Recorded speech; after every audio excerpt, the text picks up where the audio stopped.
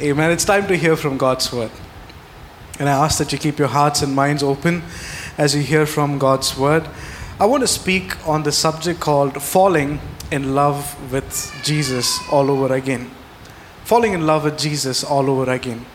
The most important part of our Christianity, the greatest command that Jesus ever gave was to love God. God didn't say go to church regularly.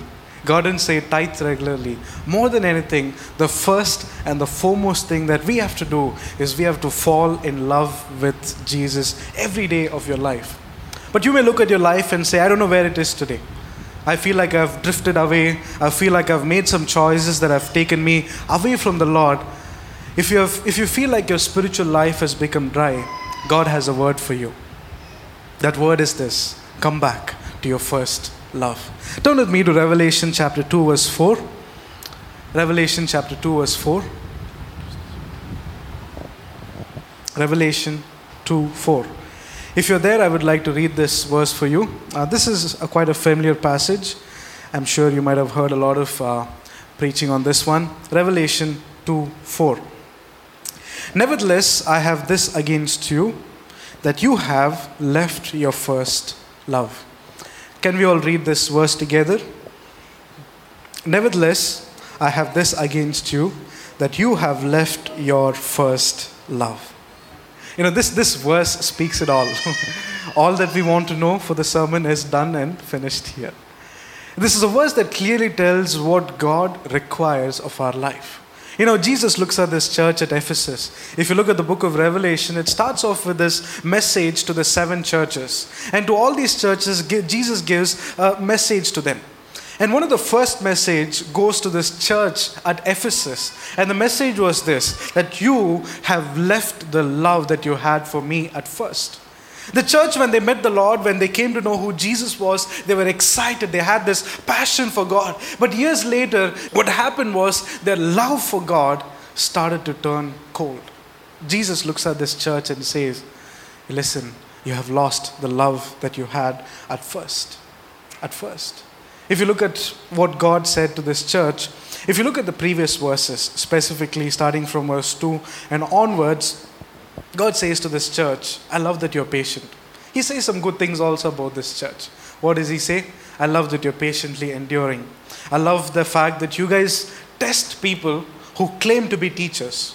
Because back in the day, there were so many people who were trying to infiltrate the church by bringing in wrong doctrines. So this church was theologically very sound.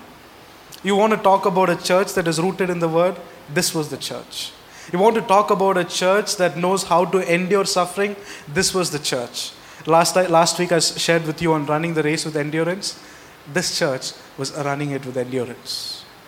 And then Jesus goes on to say, I love the fact that you guys work hard. They were hardworking people.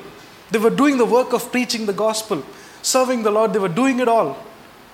God appreciates them for all these things. Comes down and then he says, but there is one thing I have against you. I was just pondering over this word against. God had something against this church. Why did God have something against this church? There was one reason, that is, they had left the love that they had for them, for God at first. In other words, they started out with this great passion for God, great love for God, but years down the line, their love for God became cold. Their love for God became very cold. You know, as I was preparing this sermon, I realized that if one of us, or if we went as a group and visited the church back in time, in the 1st century AD, we would have given a certificate of excellence to this church. Because it was the ideal church. It is a church that was doing everything that it's supposed to do. But what God sees is that He sees beyond their works. He sees beyond their endurance. He sees beyond their theology. He sees beyond their hard work. He sees that something has changed. The fundamental thing has changed. What has changed was their love for Christ. Was their love for Christ. It's often so easy to get stuck in this trap where we can do everything for God but have no love for Him. Where we are fulfilling God's will but have no love for God. When you begin to reflect on this passage, we will find ourselves somewhere in this church at Ephesus. We will find ourselves in a place where we are regular to church, we're giving to the Lord, we preach the gospel, we pray for the sick, we provide for those in need. Beyond all that, there is something that can be lacking in our lives. Our love for God might have changed. Jesus looks at this church and he says, I like everything that you do, but there is one thing that I'm against. That is, you don't love me the way you loved me at first. I was wondering, what if Jesus came to this church on a Sunday evening? He stepped on the stage and I says, guys, great music, awesome worship team, I love the harmonies, it's great. But there's one thing I want you to know. You have lost your first love. What will be our reaction? When Jesus appreciates us, we'll be like, yes, Jesus, we do some good music around here, we are doing some great stuff. But God goes on to say, you have lost your first love. Fundamentally, something is missing in our life. The church at Ephesus, when they were formed first, they had this enthusiasm for God, excitement for God. Like when the Sunday came around, they would be prepared to go to church, spend time with the Lord, have a long day of fellowship. Years later, they did the same thing. They were going to church, they were doing the same thing. But what had changed was their excitement and enthusiasm for God was not there anymore. It was not there anymore. You see, we have to question ourselves sometimes. Why do I go to church? Do I go to church because I'm used to going to church?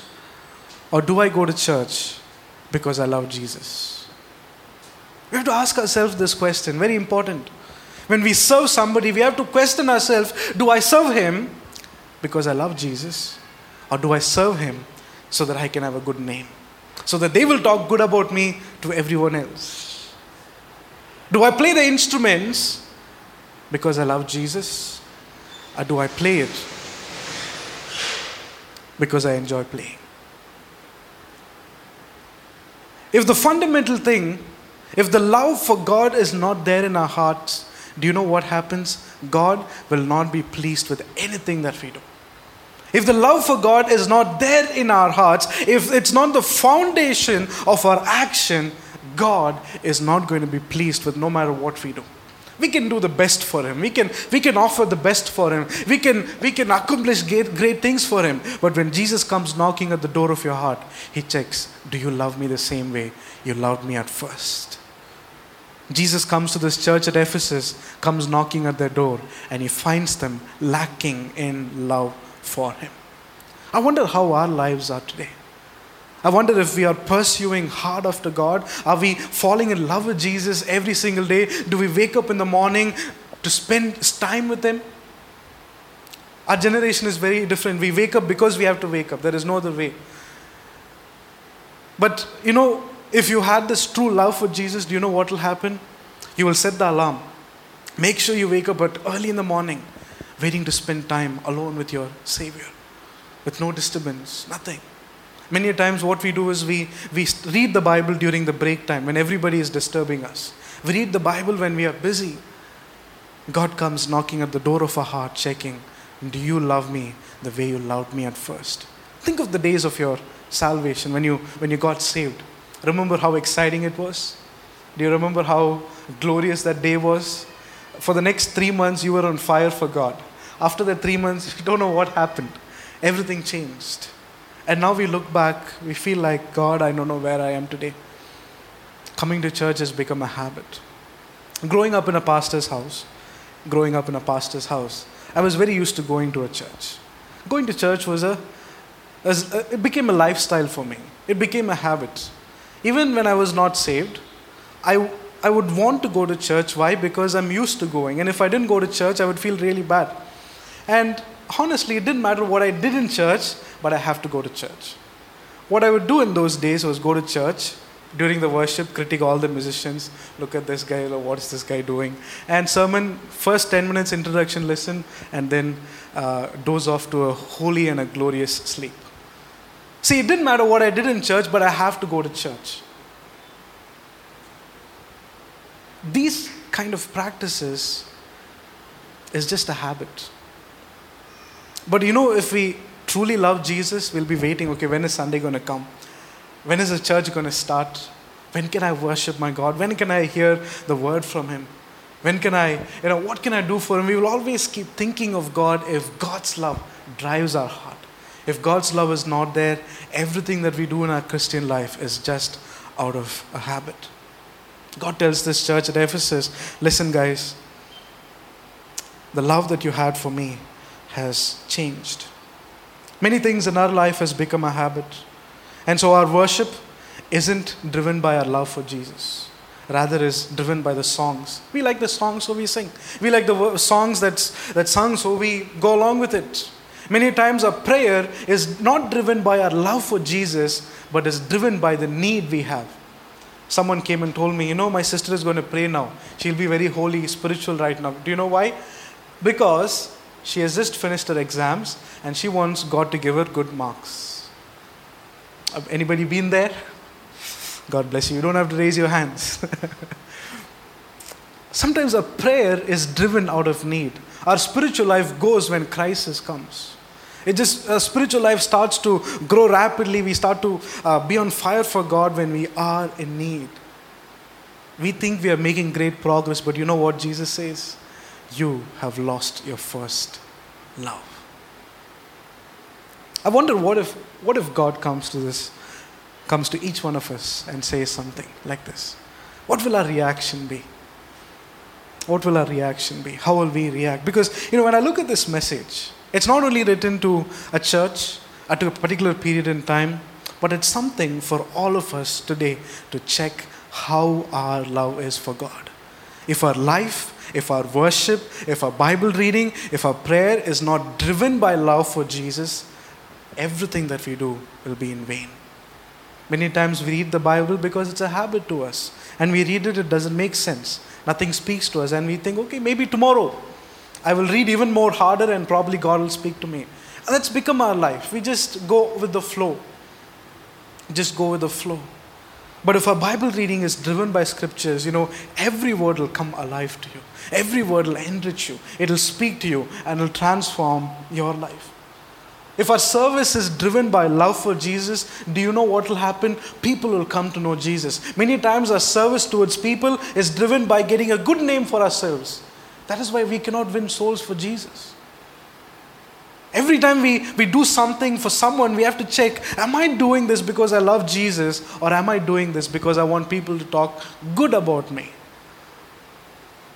If our love for Jesus is not the fundamental driving force of our life, everything that we do will be in vain. I believe as I preach this word to you, I strongly believe this is a Sunday to reflect on our love for Jesus. Are you with me? This is a Sunday to reflect how much do I love Him?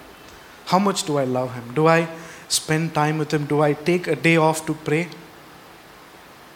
How many of us take a day off to pray? How many of us take a day off to go to vacation? There should come a stage in our life where we say, Lord, I'm going to take a day off just to spend time with you. I'm too busy right now. My life has gotten busy, but doesn't matter. I'm going to cancel everything. Sit in your presence. Our prayer life has to grow to that level. That shows that our love for Jesus is alive. I strongly believe, again, I want to take this Sunday, this evening, as a moment where we reflect our love for Jesus. Set right certain things in us. Set right things in us and say, Lord, rekindle that love for you once again. Help me fall in love with you all over again, because I know that is what you look for in my heart. The strangest thing that about this church at Ephesus was that they thought they were doing well, until Jesus showed up and gave them this message. In other words, they themselves didn't know that they had drifted away from the love they had for God. It's a strange thing that can often happen in our lives. We'll feel like everything is going great until we hit the rock bottom. Until we realize that, okay, I'm just living in a delusion. Church thought they were doing well until Jesus showed up and said, listen, you have lost the love that you had at first. Now, before I talk about how to fall in love with Jesus, I'm going to talk about 6 signs to identify if you have lost your first love. Amen? Are you with me? 6 signs. I want you to write these 6 signs down and look at it time to time and evaluate yourself based on that. There's a lot more I can share, but this will be good enough to help us evaluate ourselves time to time to check to see if we are in love with Jesus. So 6 signs that can help us identify if we have lost our first love. First one is this: connected to man more than God. Connected to man more than God. Now you may wonder, what point is this? I'm going to explain this to you. There was an issue at the church of Corinth. If you read 1 Corinthians chapter 1 and 2, you will see that there was an issue with the church at Corinth. The issue was people were siding with the apostles. One said, oh, I belong to Peter. Another one said, I belong to Apollos. Another one said, I belong to Paul. Now this may not seem that harmless. It's like, okay, we belong to the party of Peter, we belong to the party of Apollos. It may not seem like a wrong thing, but you know what happens? They started giving more importance to man than to God. Now in this situation, one of the main things that often happen is that they will be satisfied during a sermon only if that person whom they like preaches. Do you get it? Have you heard people say, if my pastor preaches, my Sunday is set. If anybody else preaches, they will just close the Bible and just think of something else. They will preach their own sermon to themselves. Many times you see the biggest pitfall of the Christians is they shut off their mind when somebody that they don't like preaches. The word of God is preached to everybody else. It doesn't matter who speaks. We are all the mouthpiece of God. But any time in our life, if we come to a level where we say, if this man preaches, I feel better. If this man preaches, I feel good. What we're doing is we're giving more importance to man more than God. Now this is where a lot of false gospel and false doctrine comes in, because the moment you start giving more importance to a man, whatever he says will be right according to you. He may have said the wrong thing, biblically wrong, but it'll be right because you like him. If we ever reach that moment in our life, that's a sign that our love for Jesus has changed. Why do I say that? Simply because what we are doing is we are respecting the man more than the word he speaks. See, the word is powerful. The word is what changes you. I don't change you every Sunday.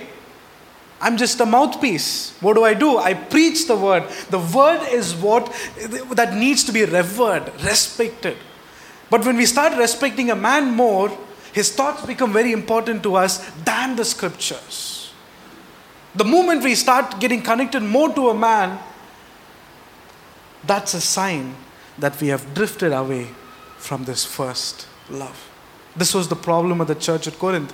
People started siding with one of the other apostles. Paul said, no, don't do that. Who are we? We are just co-workers in the Lord's kingdom. I plant, Apollos waters, Peter does the work, but who makes the plant grow?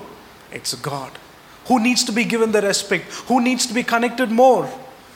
God. The moment we are more connected to a man, that is a sign that we have lost our first love. The second thing is this. The second sign to help us identify if we have lost our first love. The second sign is that there are some people in church you have become uncomfortable talking to, and you've come to a point where you are not even bothered to fix that relationship. There are some people in church, the moment they pass by you, you start praying in tongues because you want to control your anger. It's like, I don't want to burst out and say anything on a beautiful Sunday morning. The moment we reach that point where we are uncomfortable around certain people in the body of Christ, it's a sign that we have lost our first love. Because if you look at this, Revelation chapter 2 verse 4 carefully, if you read it, the interpretation of that is this: you have left the love that you had for me and for God's people. Because if you truly love God, you will also truly love people. If you truly love God, you will truly bear with people when they do something against you. If you truly love God, you will also forgive and fix the relationship. But if you have come to a point where you're very uncomfortable around certain people, it's a sign that we are drifting away from our first love. The third point is this. We start to give convenient excuses to read the Bible or pray. We might have time, but we'll say, okay, tomorrow I'm going to do it because right now I'm very sleepy. I cannot focus on the Word of God. But tomorrow, there is going to be a day called tomorrow that will come in my life where I will do it. For many of us, the tomorrow never comes. Never comes. The moment we start giving convenient excuses to read the Bible or pray, that's a sign to help us identify that we have lost the first love. Fourth one is this. This is for all of us who are on stage, including me. Being on stage has become more important than what you accomplish by being on stage. Being on stage has become more important than what you accomplish by being on stage. Fifth one is that if you find it easier to hate people, if you find it easier to break away from relationships, that's a sign that we have departed from our first love. Sixth one, you live an unsatisfied life. If you are living a very unsatisfied life, then that shows that you have drifted away from your love for Christ. These are 6 points that help us evaluate our love for God. And I don't know where you are in your spiritual journey, but God wants you to come back to your first love. Think of the first time you received salvation. Think of the first time you met God. Think of the passion that you had for Him. Think of the love that you had for Him. Sometimes you are not able to sleep because you wanted to spend more time with God. Sometimes you're not able to sleep for too long in the morning because you wanted to wake up. So you set like 2-3 alarms, making sure you wake up at the time and spend time with Him. But now the time has come. You switch off everything and sleep as much as you want. And it doesn't matter even if you don't pray. We keep giving convenient excuses. Tomorrow, I'll fix it. Day after tomorrow. From next Monday, I'm going to pray regularly. I tell you that Monday has never come in our lives till today. God tells us this. Get back to your first love. Get back to your first love. So when Jesus talks to this church, He gives them a solution. Revelation chapter 2, verse 5. Revelation 2:5. Can somebody read that verse for me? Revelation chapter 2, verse 5. Remember therefore from where you have fallen, repent and do the first works, or else I will come to you and remove your lampstand from its place. Yes. And this will Yes. Verse 5 of Revelation chapter 2, God tells them and gives them a solution. He's saying, consider how far you have fallen. And then He says, repent and do the things you did at first. God's solution is very simple. God is not telling them, listen, you've fallen away, now bring some money into my house, do this, do that, everything will be all right. No. God says, go back to the basics. Go back to the basics. Go back to the time you met me first. I want you to be the same forever. God says to them, do the things you did at first. Do what you did at first. And we're going to meditate on this to find how we can fall in love with Jesus once again. We're going to meditate on this one phrase, do the things you did at first. The first one is this, obedience. One of the first characteristics of our Christian life when we meet the Lord, when we receive salvation, is that we will obey the Lord in everything. If God says, son, don't do this, we won't do it. Why? Because we are now on fire for God. We are passionate about God. So obedience is always one of those first characteristics that we have. So we are always keen to do whatever the Lord commands us to do. In our early days, we desired to follow everything that God says. But as days go on, what happens is obedience starts to take a back seat in our life. We start to forget why it is important to obey, and eventually we stop obeying. We start giving excuses for not obeying. Last week I was reading a scripture that reminded something about the greatness of obedience, because obedience is something that's always part of our life at first. I remember the first time when I met the Lord, I would if somebody asked me something, if they wanted me to do something, I will immediately refer to scripture. What does the Bible say about this? Have you ever been there? What does the Word of God say? What does God say about this? Nowadays we have become, what does my friend say? What will my friend think if I do this? Obedience is one of those first characteristics that we have, and God reminds them, go back and be obedient to me once again. If you look at obedience, obedience is not a difficult task. It is something that actually helps us. Turn with me to Psalm 81 verse 8 and 9. Psalm 81 verse 8 and 9. God says to his people, saying, hear, O my people, and I will admonish you. O Israel, if you will listen to me, there shall be no foreign God among you, nor shall you worship any foreign God. What is God saying to the people of Israel? If you will listen to me, there shall be no foreign God among you. Whenever I used to read the history of Israel, whenever I read about them going astray, doing things against the Lord, following another gods, doing idol worship, I used to wonder, what is wrong with these people? If God had split the Red Sea before my eyes, that's it. I will live for God forever. If God had done something spectacular like sending non-veg straight from heaven, like imagine if they said, Lord, we want non-veg straight from heaven. They didn't have to buy sandals during the 40 years of their journey. They didn't have to visit Bata or anything. No. Their clothes grew with them, their sandals grew with them. Like water came out of the rock. Have you ever seen just water all of a sudden coming out of the rock? Just Moses goes, strikes the rock, water comes out. God did wonders in front of them. His glorious presence came down in their view. On Mount Sinai, it's like spectacular things happen, just amazing things. But then you see these people made a calf for themselves, started beating the drums, enjoying. Like, how is it possible you see the glory of God and then you do this? Have you ever wondered, what is wrong with these people? Why? Like, did God give them, give any lack for them? He led them so beautifully. Like, before their eyes, imagine, there was darkness in the land of Egypt, but in the land of Goshen, the Bible says, where the Israelite was there was light. They saw the plagues come, it didn't affect them. The firstborn of Egypt were dead, it didn't affect them. Such signs and wonders and miracles that happened, but still they went away. And as I read this verse, I got a clue as to why they drifted away from the Lord. It says like this, if you will listen to me, there shall be no foreign God among you. Now read this verse carefully. Why did they have foreign God among them? Because they did not listen to the Lord.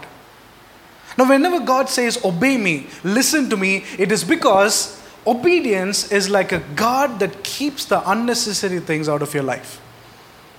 If you ever wonder, why obedience, why obey my parents? It is important to obey. You know why? Because obedience keeps us from falling into trouble.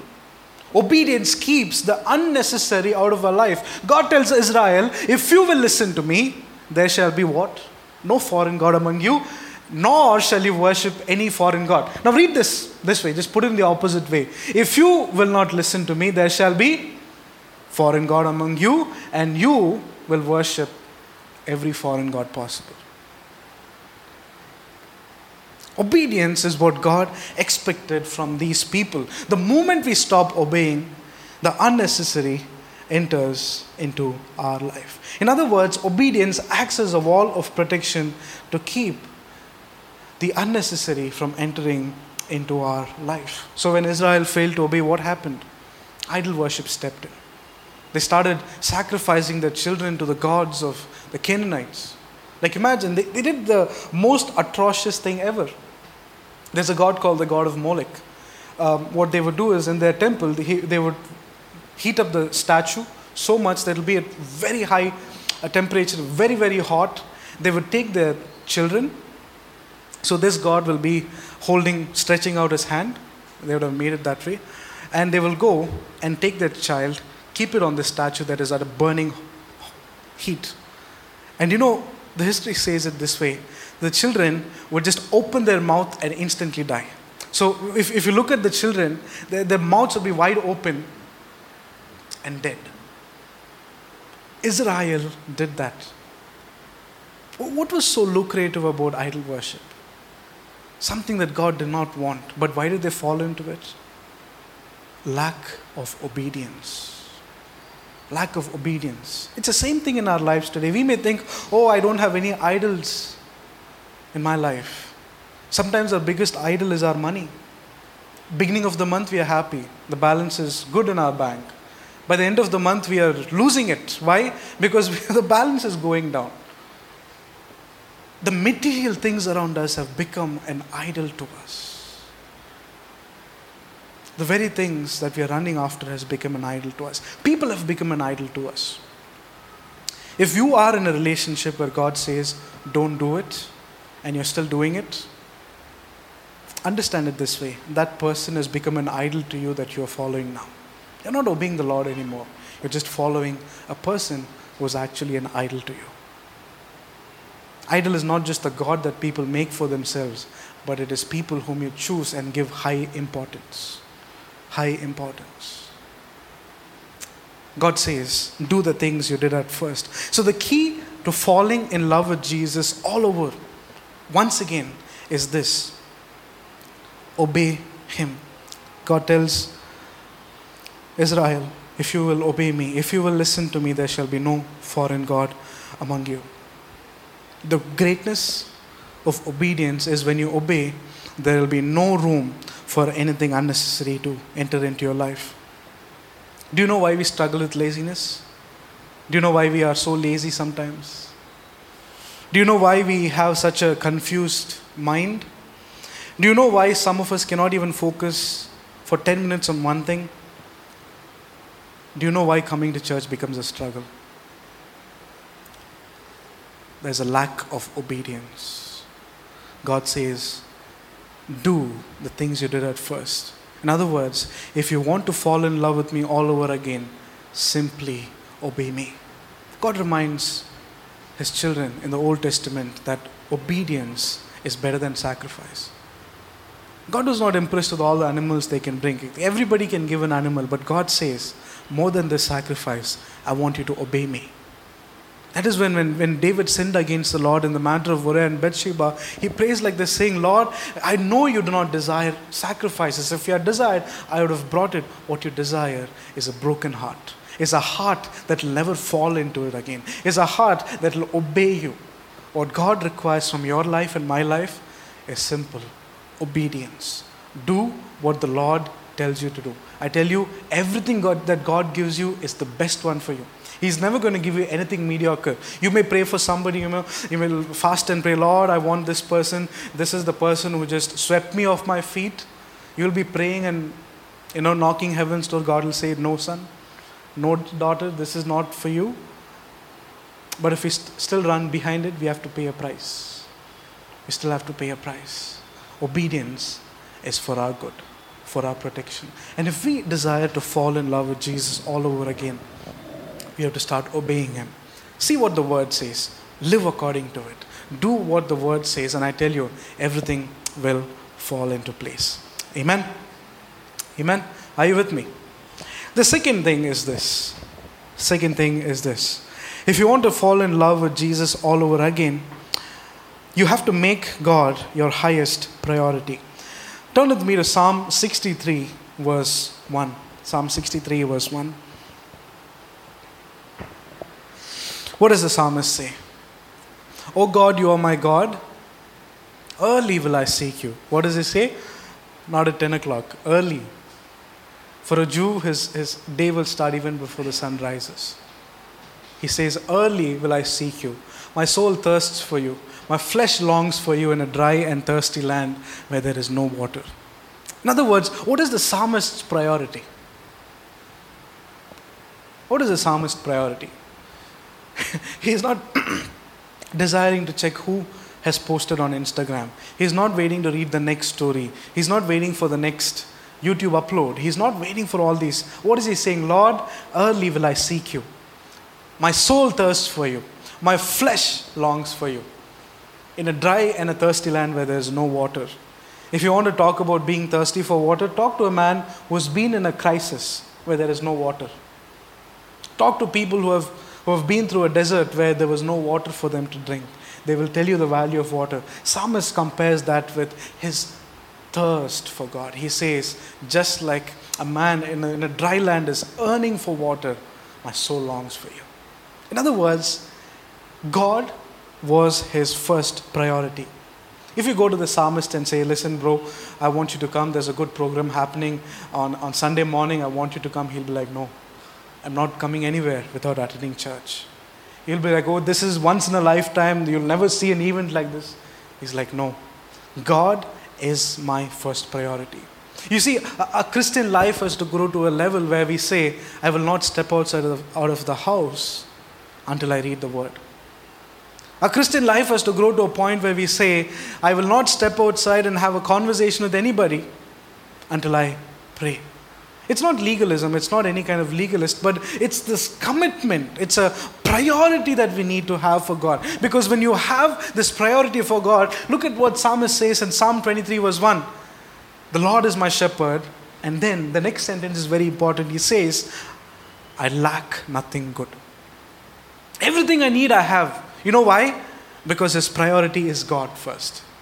Do you know why we suffer with so much of lack in our life? Do you know why we live an unsatisfied life? Because God is not our priority. People are our priority. How much we can make is our priority. How much we can achieve is our priority. God has stopped being our priority. Look at what the psalmist says. He says, you are my God, early will I seek you. My soul thirsts for you, my flesh longs for you.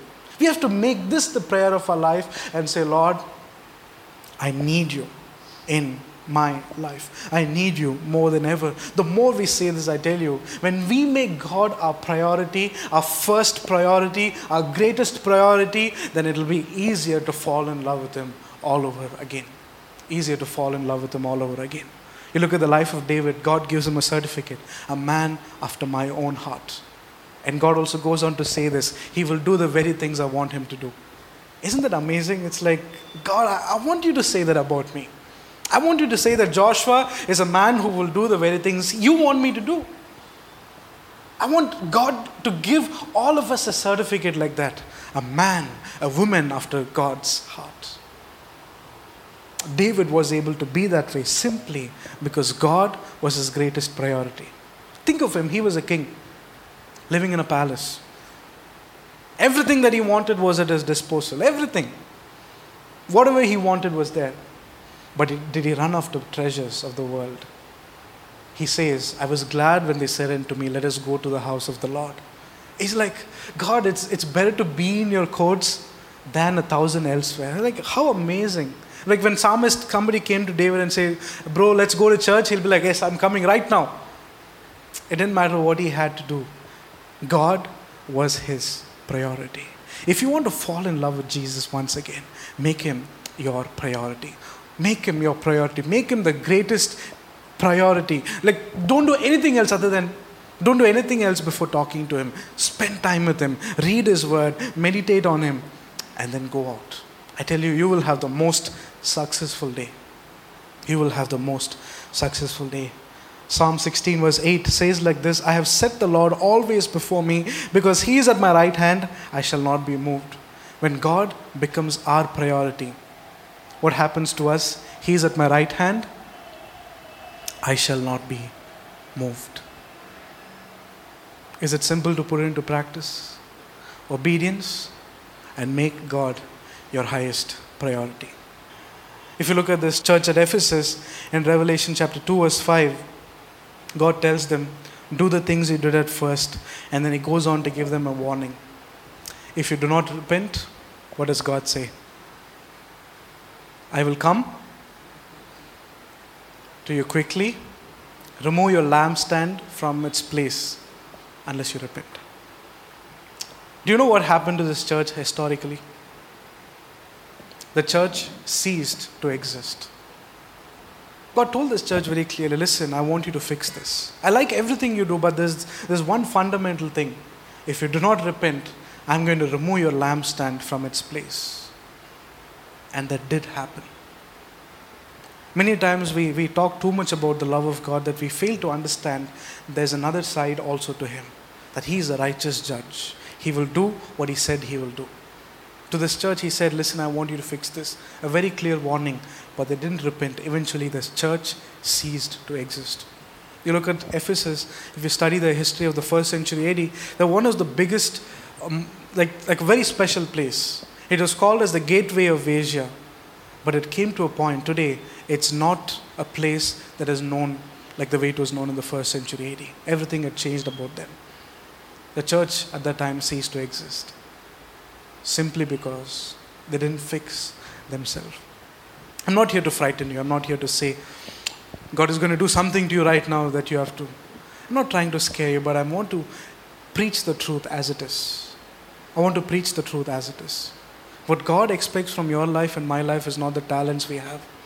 What God expects from your life and my life is not what we can do for Him.